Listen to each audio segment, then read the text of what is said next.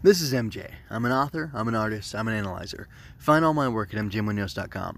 Visit the podcasts page for show notes and links. Remember to like, share, and comment to help me grow. Henshin Inspection presents Going Ultra, episode 35. I am analyzing Ultraman Z, episode 22, Individual Tomorrows, which originally aired November 28th, 2020. The writer is Sotaro Hayashi, and the director is Koichi Sakamoto. The undeniable Koichi Sakamoto.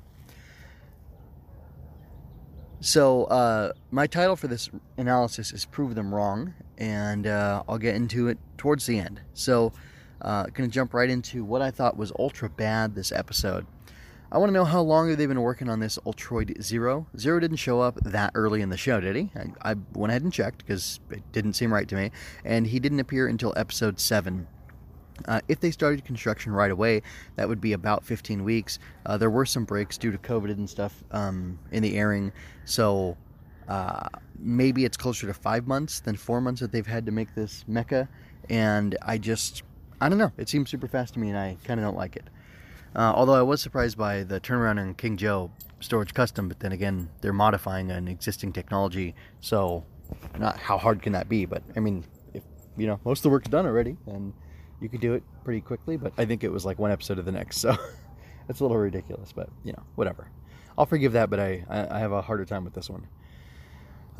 So moving on to the ultra cool stuff in this episode, all the fights were absolutely fabulous. It felt like Sakamoto, and sure enough, it was like it wasn't just because Yoko was in, her shorts and thigh-high stockings or whatever.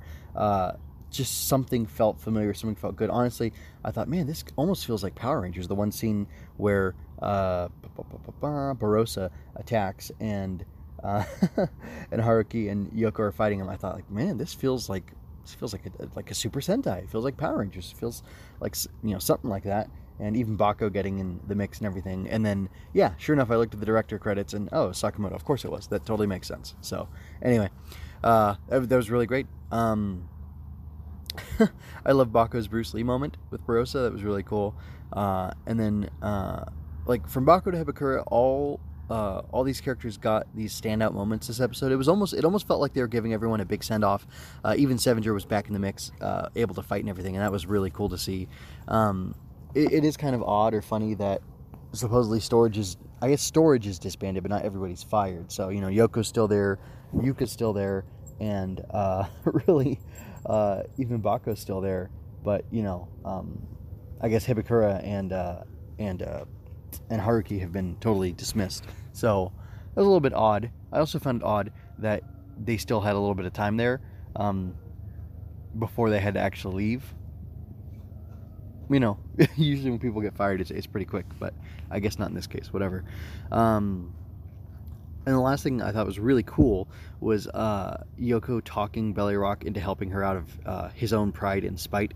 I thought that was a lot of fun. She's got like a weird personality where she seems very serious and buttoned down and like a serious soldier, but then she's got like almost this mischievous side to her, and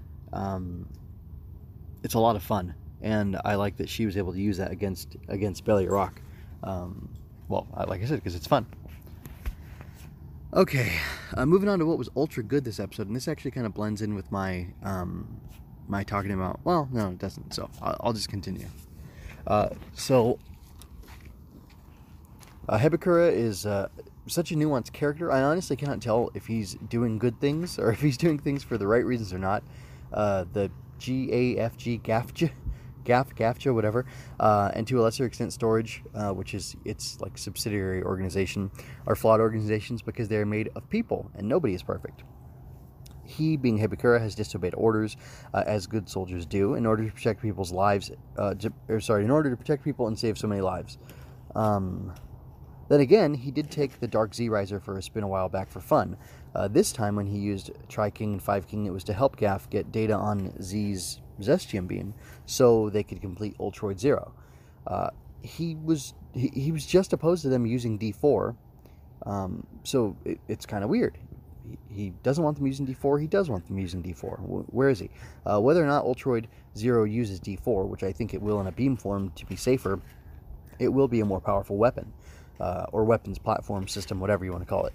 Does he want them to be able to defend themselves without the help of Ultraman Z? Does he trust Gaff? What does he support and oppose? It sure sounds like he's going to be working against them from here on out, to prove them wrong, like he told Haruki, even after he helped them. I'm intrigued, but it's a puzzle. Or maybe I'm intrigued because it's a puzzle. Moving on to the ultra deep stuff. This is kind of going to be far afield, so just get ready. I think Kyoko wants to arm wrestle Haruki all the time, just for the physical contact. I think she might be romantically interested in him, and the way she plays with him is fun and interesting. It feels slightly coy and formal, but casual and friendly all at the same time. My wife and I have been watching Downton Abbey again, and honestly it feels like she's running a similarly subdued game of romantic interest, where she gets to probe and test this man to see if she would actually like to enjoy his company until they die. She gets to have fun, keep her dignity and honor, and can walk away at any time having lost nothing but the time she spent. It's an interesting dynamic where she holds all this power and the guy is either clueless or respectful of the boundaries set on him.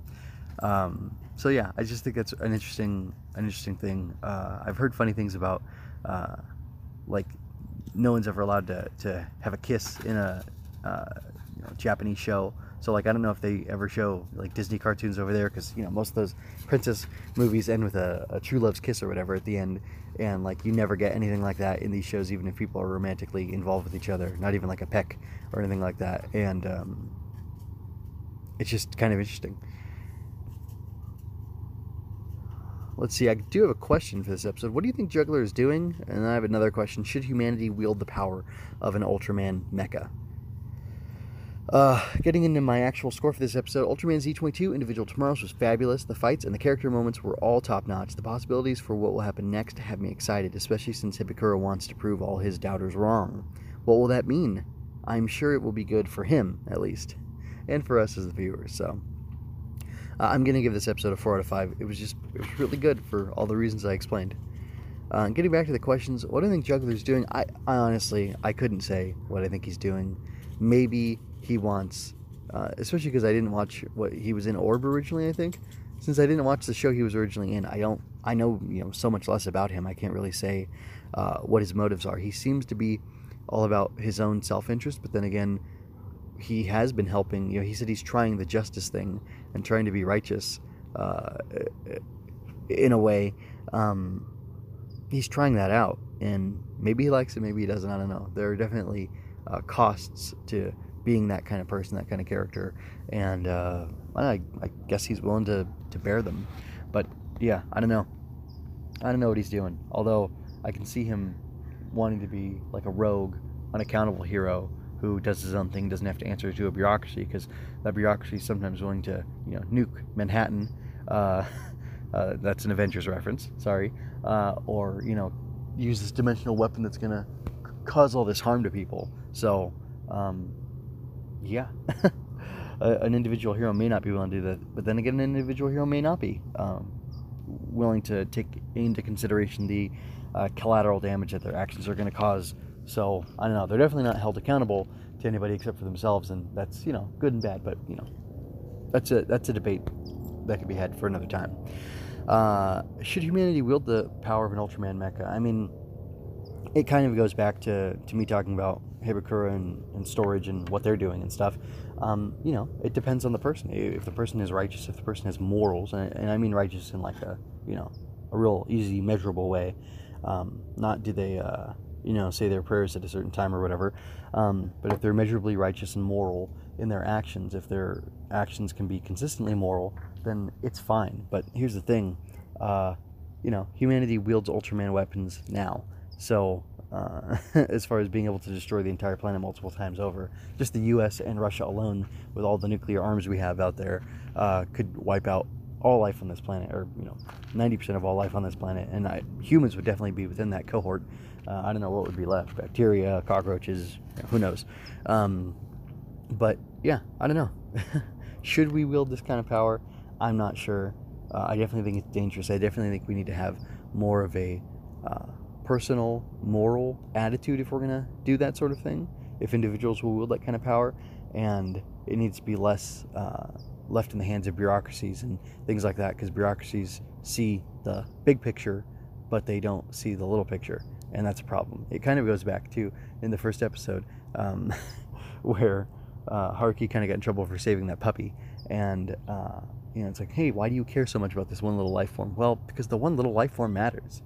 Its life matters. Your life matters, and a big faceless organization isn't going to take that into account when they're making their calculations and decision, which is why they're willing to fire a dimensional weapon that'll, I don't know, cause the destruction of the world in a populated area, even though it's been supposedly evacuated.